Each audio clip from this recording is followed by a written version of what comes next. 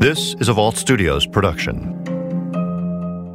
This show contains adult subject matter and is meant for mature audiences only.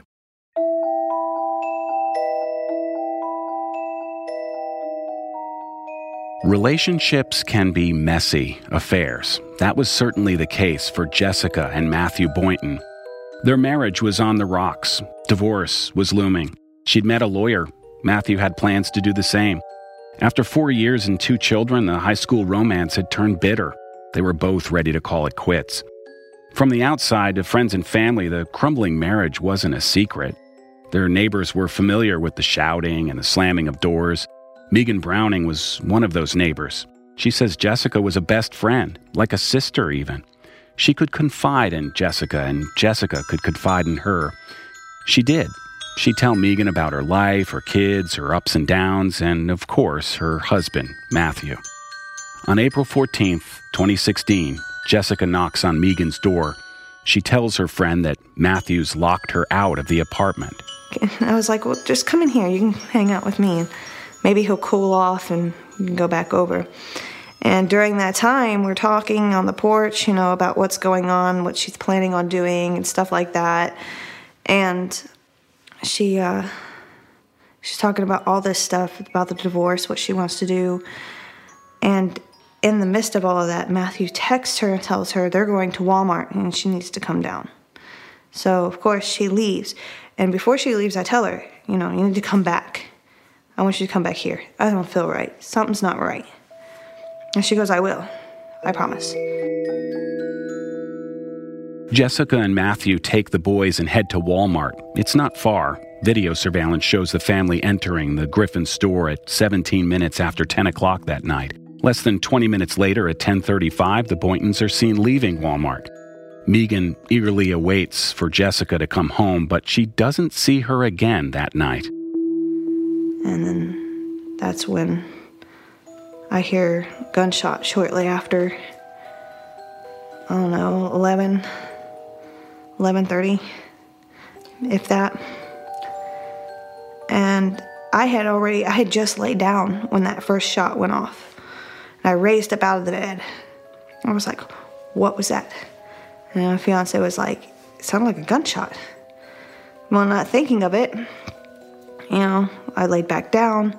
But then she hears another shot about 15 minutes later. And my porch was angled enough to where I could sit there on my porch and you can't see nothing. You can't see me, can't see nothing. And I see Matthew briskly leaving his apartment very fast. Like I don't know if he was just going somewhere, but he left quick.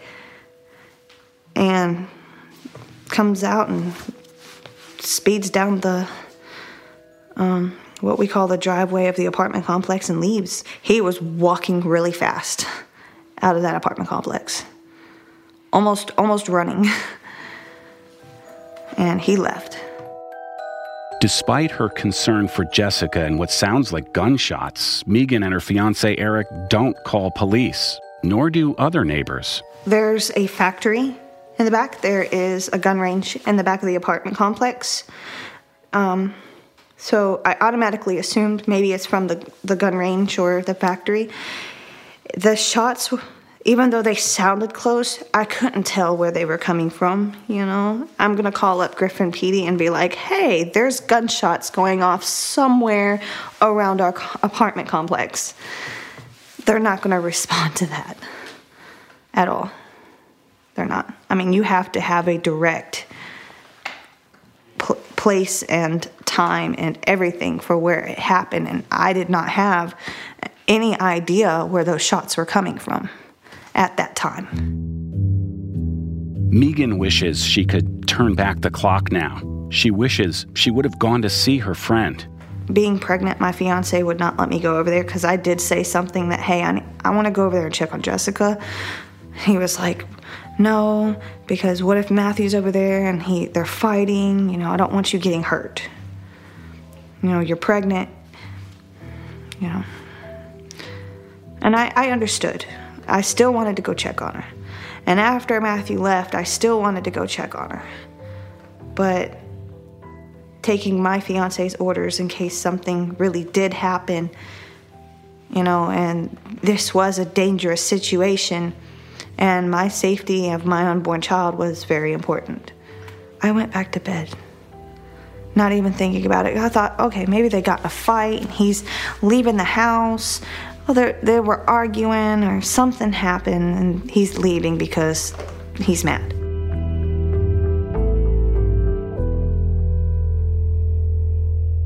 Matthew Boynton later tells investigators what he remembers about that night. Today's date is it's Friday, April 15th, 2016, time's approximately 4:18. Sitting in a Stark interview room with GBI agent Chris DeMarco, he says the family went to Walmart, then came back home. The story matches what their neighbor Megan recalls, but Matthew also describes what happened before they left for the store. There's no mention of locking her out. So y'all left the apartment and went to Walmart? Not quite. We did, but not quite. We were getting there. Okay. Matthew says Jessica grabs his phone while he's in the shower. He gets out and asks for the phone. He gets it back. Then he says she yells at him. He goes back to the bedroom, gets dressed, and they leave for Walmart. They go inside, but she stays ahead of him. And then she leaves the store without him. They meet back up outside at Matthew's truck. At that time, we're sitting in the truck, and she said, I just want you to tell me the truth.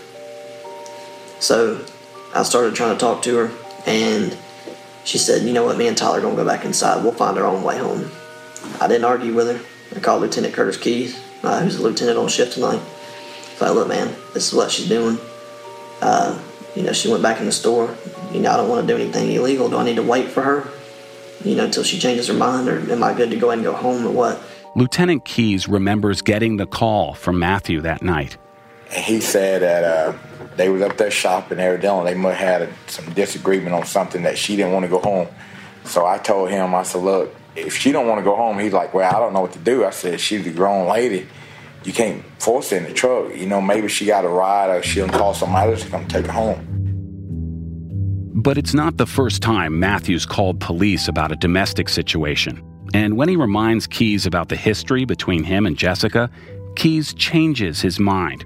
He decides to send an officer over to make a report. In the meantime, as Officer Adam Trammell is dispatched, Jessica returns to the truck again, and they head back home. Trammell is later asked by investigators what he remembers about the call. Yeah, when I got out there, Matt was already outside. So I pulled up. He was already standing outside when I arrived on scene, so he met me at my car. Basically, I got out. He explained what happened. I pulled a case number, and that was it. Okay.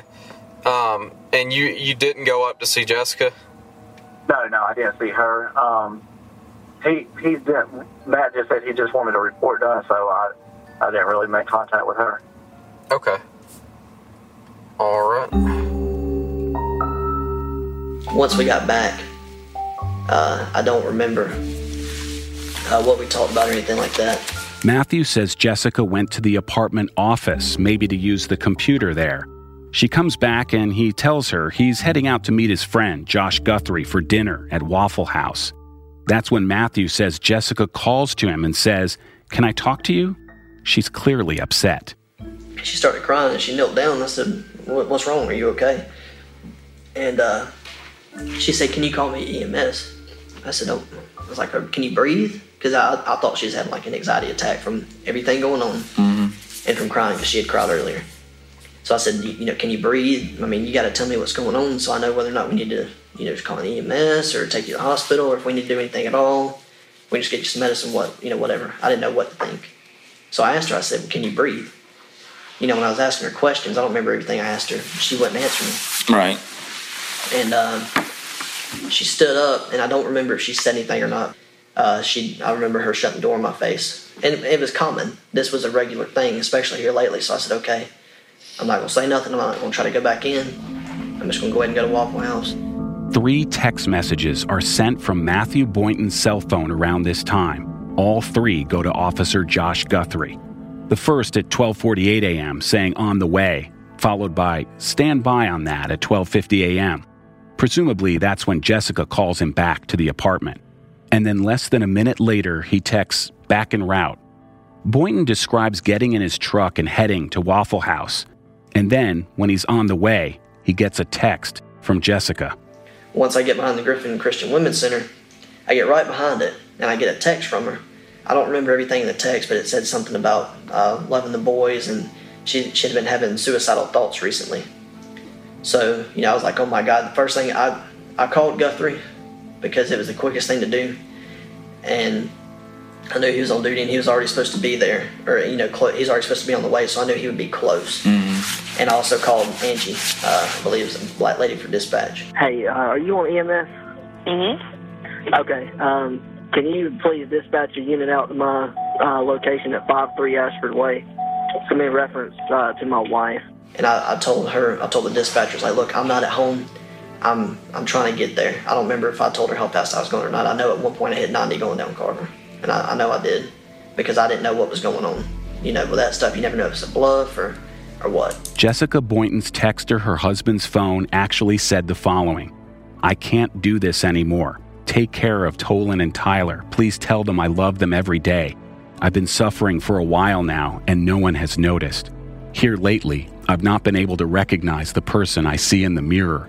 This is not the first time I have had suicide thoughts. I love you and the boys.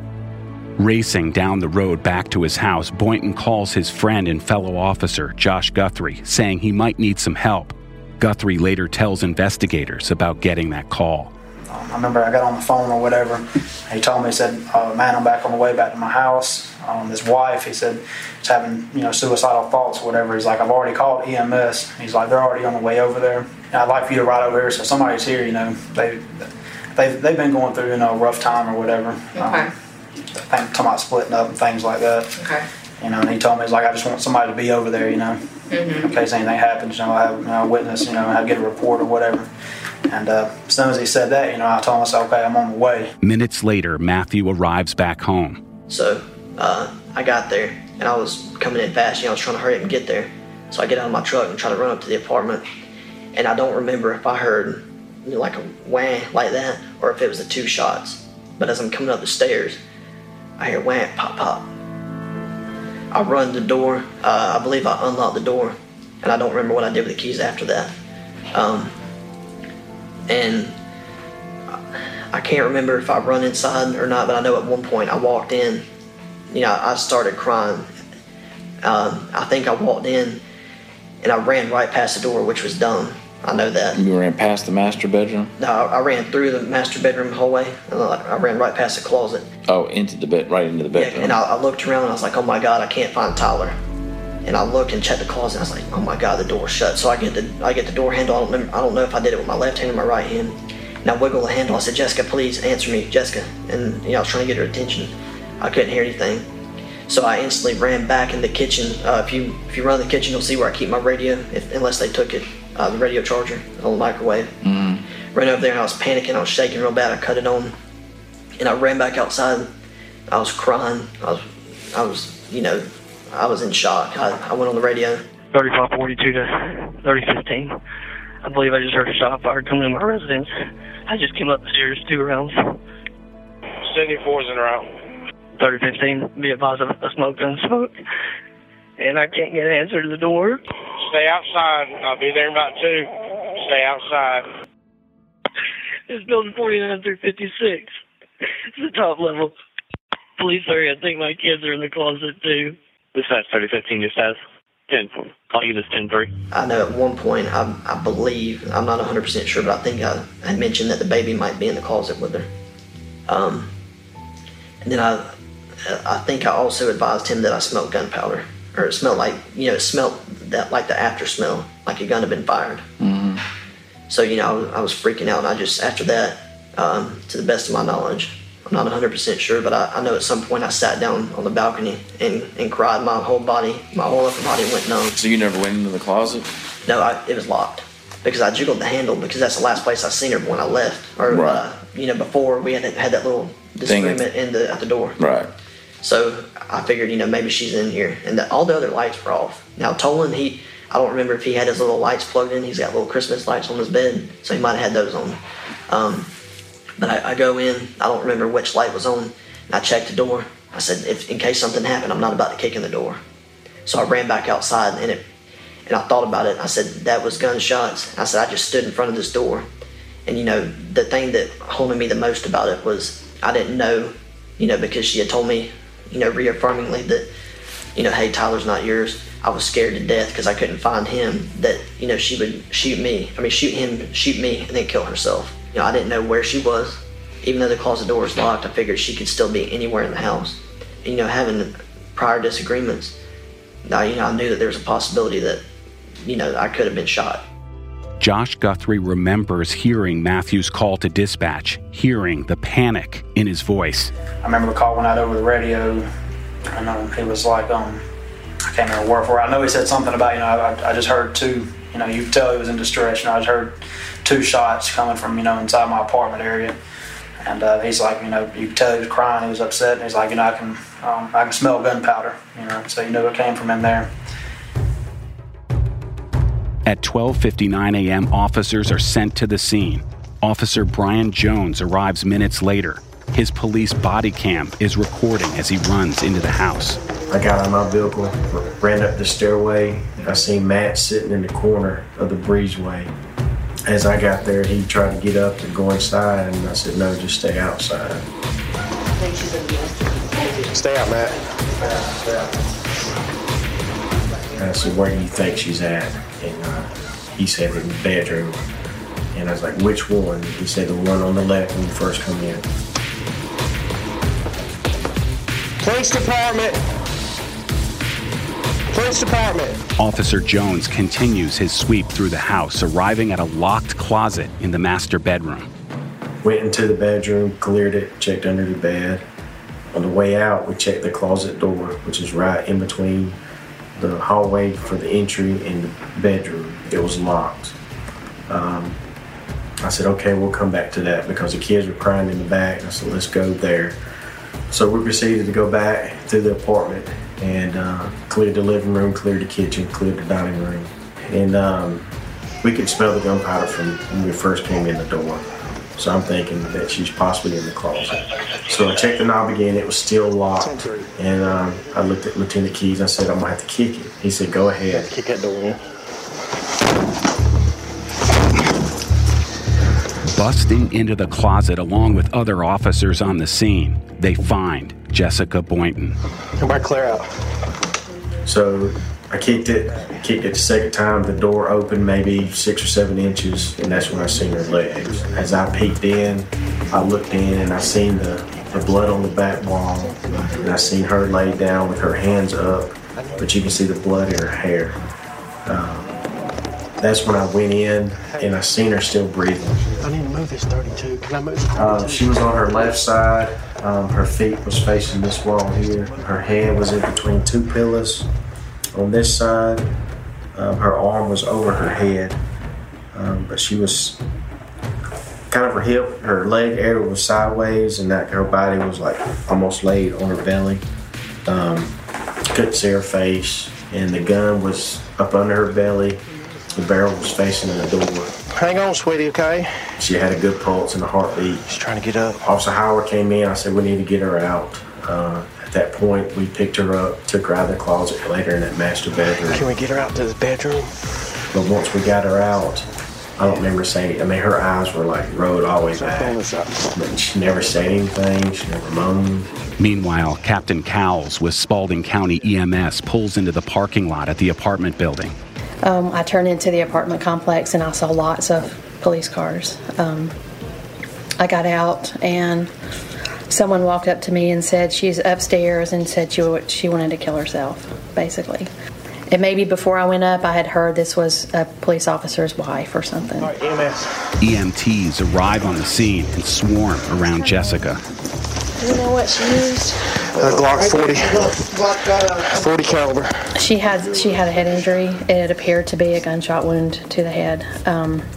If I remember correctly, I know we always look to see if we see an entrance wound or an exit wound, and I believe there was a wound to her head, but I don't think that we found an exit wound. I never saw any weapons or anything else, but I didn't go. It's not my responsibility to go looking around. When I asked And we always ask, what size caliber. They said they thought that it may have been a service weapon.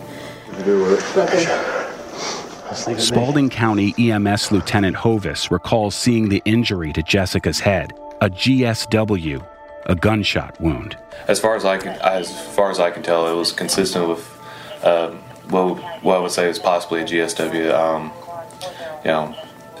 To be quite frank, there's a lot of blood, so it can be kind of hard to see. But it appeared to be a GSW. Top right part of her head on the side. I have to admit, there was kind of a lot going on. She appeared to be unconscious to me, maybe making some sort of noises, moans or something like that. Head injuries can be kind of finicky, but based off of my experience, she was actually doing pretty well for somebody who possibly had been shot in the head, or any kind of major head injury like that. So she looked pretty well, but she was, out of it, that kind of thing. So it appeared to be normal. Officers on the scene began piecing together what might have happened. She was standing up. She was standing up right here. It looks like she was standing up in the closet, probably facing the door, because the entry wound is on her left side. Outside the apartment, Officer Jones' body cam then captures Matthew Boynton as he waits for news in the parking lot. This can't happen, man. Fucking love her. She loved me. She told me she loved me before she did it. EMTs finally arrive outside the house with Jessica on a stretcher, where she's rushed to an ambulance. Cleared up. After we loaded her, we transported her to the fire stations right up the street. I think it's Spalding County Fire Station 1, and we met Life Flight there, or to fly her out to Atlanta Medical Center, I do believe. As Jessica is brought outside, Matthew is nearby. I could have just fucking jumped. I mean, if I could have been here 2 minutes earlier, man, I could have jumped in front of the gun and tried to get it from her, man. Look, she's still breathing. She's got good pulse, blood pressure. Man. She's even fighting with EMS, dude. Where did she shoot herself at? I couldn't tell. Man. She would have never done this. I don't know why. I mean, I was telling Guthrie, man, I was supposed to go eat with Guthrie. I got ready to leave, and I got ready to walk out the door and started walking down the steps. I didn't even get halfway. She asked me to come back, and she was crying. And she asked me, she said, well, can you call EMS? I said, okay, well, what's wrong?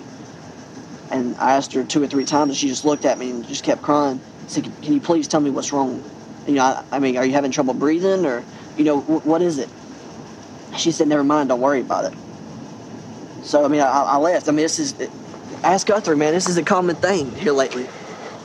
I mean, I got the Waffle House when I got the text. I circled back around, come back down Highway 16 west, headed westbound, come back down through Carver. I was on the phone with dispatcher Angie, man, to call EMS. Negative. I was hitting 90 coming down Carver trying to get in here, man. If I could, damn it, man.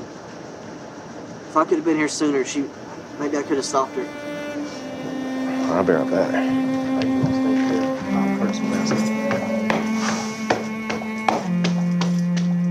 Distraught, Matthew watches as Jessica's taken away, wishing he'd been there, stayed home. But as we now know, Matthew left the apartment after he says she closed the door on his face. We know he texted his friend to meet up for dinner. But there were other texts that night, not to other officers or friends, but to Courtney Calloway. There were dozens of texts between Matthew Boynton and Courtney Calloway that night, including in the minutes before and after he received Jessica's note, the one about ending her life. Calloway later tells investigators about those text messages. Were you talking to Matt the night that all this stuff happened? Up until it happened, and he had sent me a text message, and he'd said, some stuff's going on, I'll talk to you later about it, and that was it. Around what time was that, do you remember? About midnight, I think. So it's about midnight. The day of the shooting, was Matthew with you during the day with the boys? Yes, he was. And they left my house, I want to say about 8. And he did text me he was texting me, after he had left, and he said something about they went to Walmart to get some stuff for the boys. He was, like I said, after he had left, he was texting me. And he said, oh, we're at Walmart getting stuff for the kids. He called me the next day, and I just started crying because I was like, that was never the intention ever. And I felt terrible. And, like I said, I figured, I was under the impression that it was over between them, so none of this would ever have happened. And, I just started crying. I was like, nobody should ever have to go through that, to feel that way. And I feel, partly responsible because, I just feel awful. So now I'm to the point I don't really know what to make of it.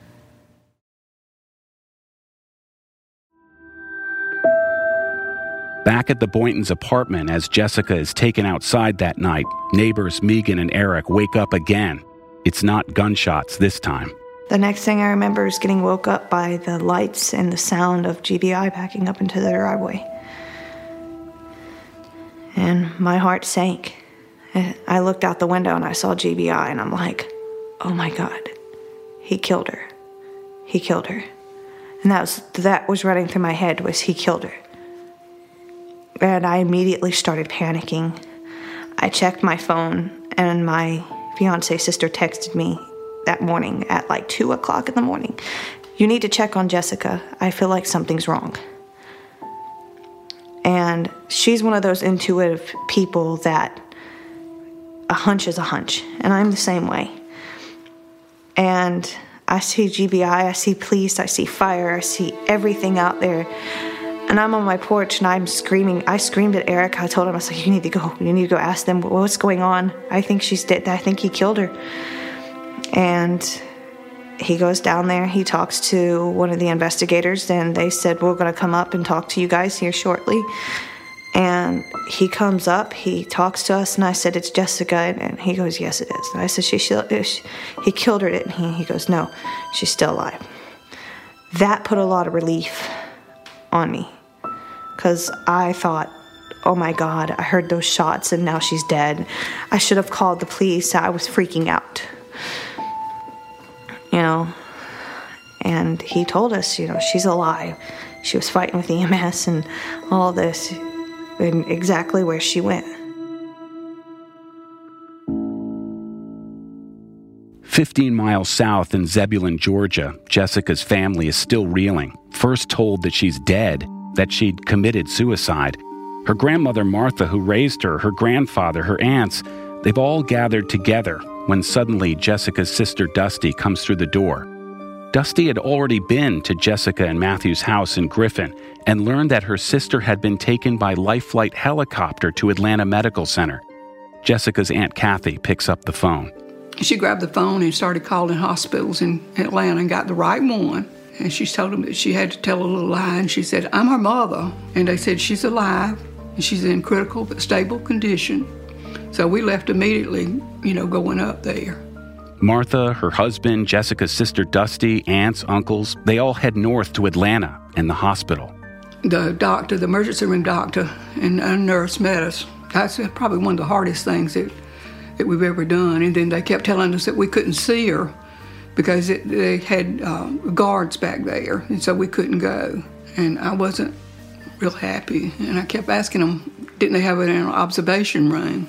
I said, the deputies come and they tell us that they're dead. Now you're telling us that she's alive, but we can't see her. And then as the doctors began to talk and try to, they kept, things that they were saying just wasn't, I couldn't focus. I couldn't comprehend what they were saying. I was so distraught, I guess.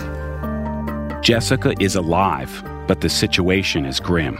Doctors decide the best chance they have to keep her alive is to put her in a medically induced coma. She looked really bad. Of course, she was connected up to the vent. She was connected up to all kinds of things. And it was hard to believe that it was her, because at that point, her hair was still matted up, bloody matted up and everything. So she looked really bad. And we didn't know, if she was going to come through it or not, Today's date is April 15th, 2016, time approximately 5:14 a.m. conducting a neighborhood canvass. Back in Griffin, early that same morning, investigators start making the rounds, talking to neighbors, including Jessica's close friend Megan and her fiancé Eric. It's my understanding y'all wanted me to come over here and talk to y'all. Yeah, we got some information. Okay. You're not with the police department, right? No, I'm with the Georgia Bureau of Investigation. I'm state police. She had come over. She's her friend, so. She's like a sister. Megan and Eric tell GBI agent Chris DeMarco about the days leading up to the night before, about the affair Matthew's been having, about the gunshots they heard. Her husband is cheating on her with another woman. If he's willing to cheat on his wife, he's willing to cheat the law. So it's my understanding that Matthew is currently having an affair. And is that what the domestic issue is between them? Or? Yeah, because she wanted to file for divorce. And I guess he locked the door on her, and she was pounding on the door trying to get in. Around what time? About 8 o'clock. 8 o'clock? 9 o'clock. And about 10:45, I thought I heard a gunshot. At about 10:45, heard a gunshot? Yeah. Oh, we heard something, and I said, what was that? Yeah, it sounded like a gunshot. I'm prior military, so to me it sounded like a gunshot. Did Jennifer ever communicate any type of threats that he had made towards her, or was it just a... She did one time. She said that he grabbed her. He grabbed her arm, and she told him, said, "Don't you ever lay your hands on me again like that," or something like that. He grabbed her arm, threatened me, because that was one of my questions to her was, has he ever threatened you? And that was the only thing that she stated. The thing is, if Megan and Eric are right about hearing gunshots before midnight, then something's not right here. Matthew Boynton claims he heard 2 gunshots as he ran toward his apartment. That was after midnight, almost 1 in the morning. It's just one detail, but an important one that doesn't seem to add up. And as you'll learn, it's not the last. Next time on The Officer's Wife. Said he wasn't happy in the relationship. And, I told him, I said, I'm not going to encourage you either way because you got to make that decision. Right. I did tell him multiple times. I was like, if you're not happy, it's probably not going to get any better. It's going to lead to worse things. I know eventually the chief would eventually like to get his officer back as well as his, service weapon back as well. So we're going to try to expedite this as fast as possible. Hush now, don't say anything. I'll be right where you want me. You want me. The Officer's Wife is a Vault Studios production in collaboration with WXIA 11 Alive in Atlanta. The Vault Studios team includes executive producers Will Johnson and Adam Ostro and investigative journalist Jessica Knoll. Audio production by Richard Humphreys at Tacoma Media in Silver Spring, Maryland. Visit our website at vaultstudios.com to learn more about our podcasts, including Bardstown and our weekly show, True Crime Chronicles. And you can find us on Facebook at Inside the Crime Vault if you'd like to talk about this case and learn about other stories we're covering. If you or someone you know is in crisis, there are options available to help you cope. You can call the Suicide Prevention Lifeline at any time to speak with someone and get support. For confidential support available 24/7 for everyone in the United States, call 1-800-273-TALK. That's 1-800-273-8255.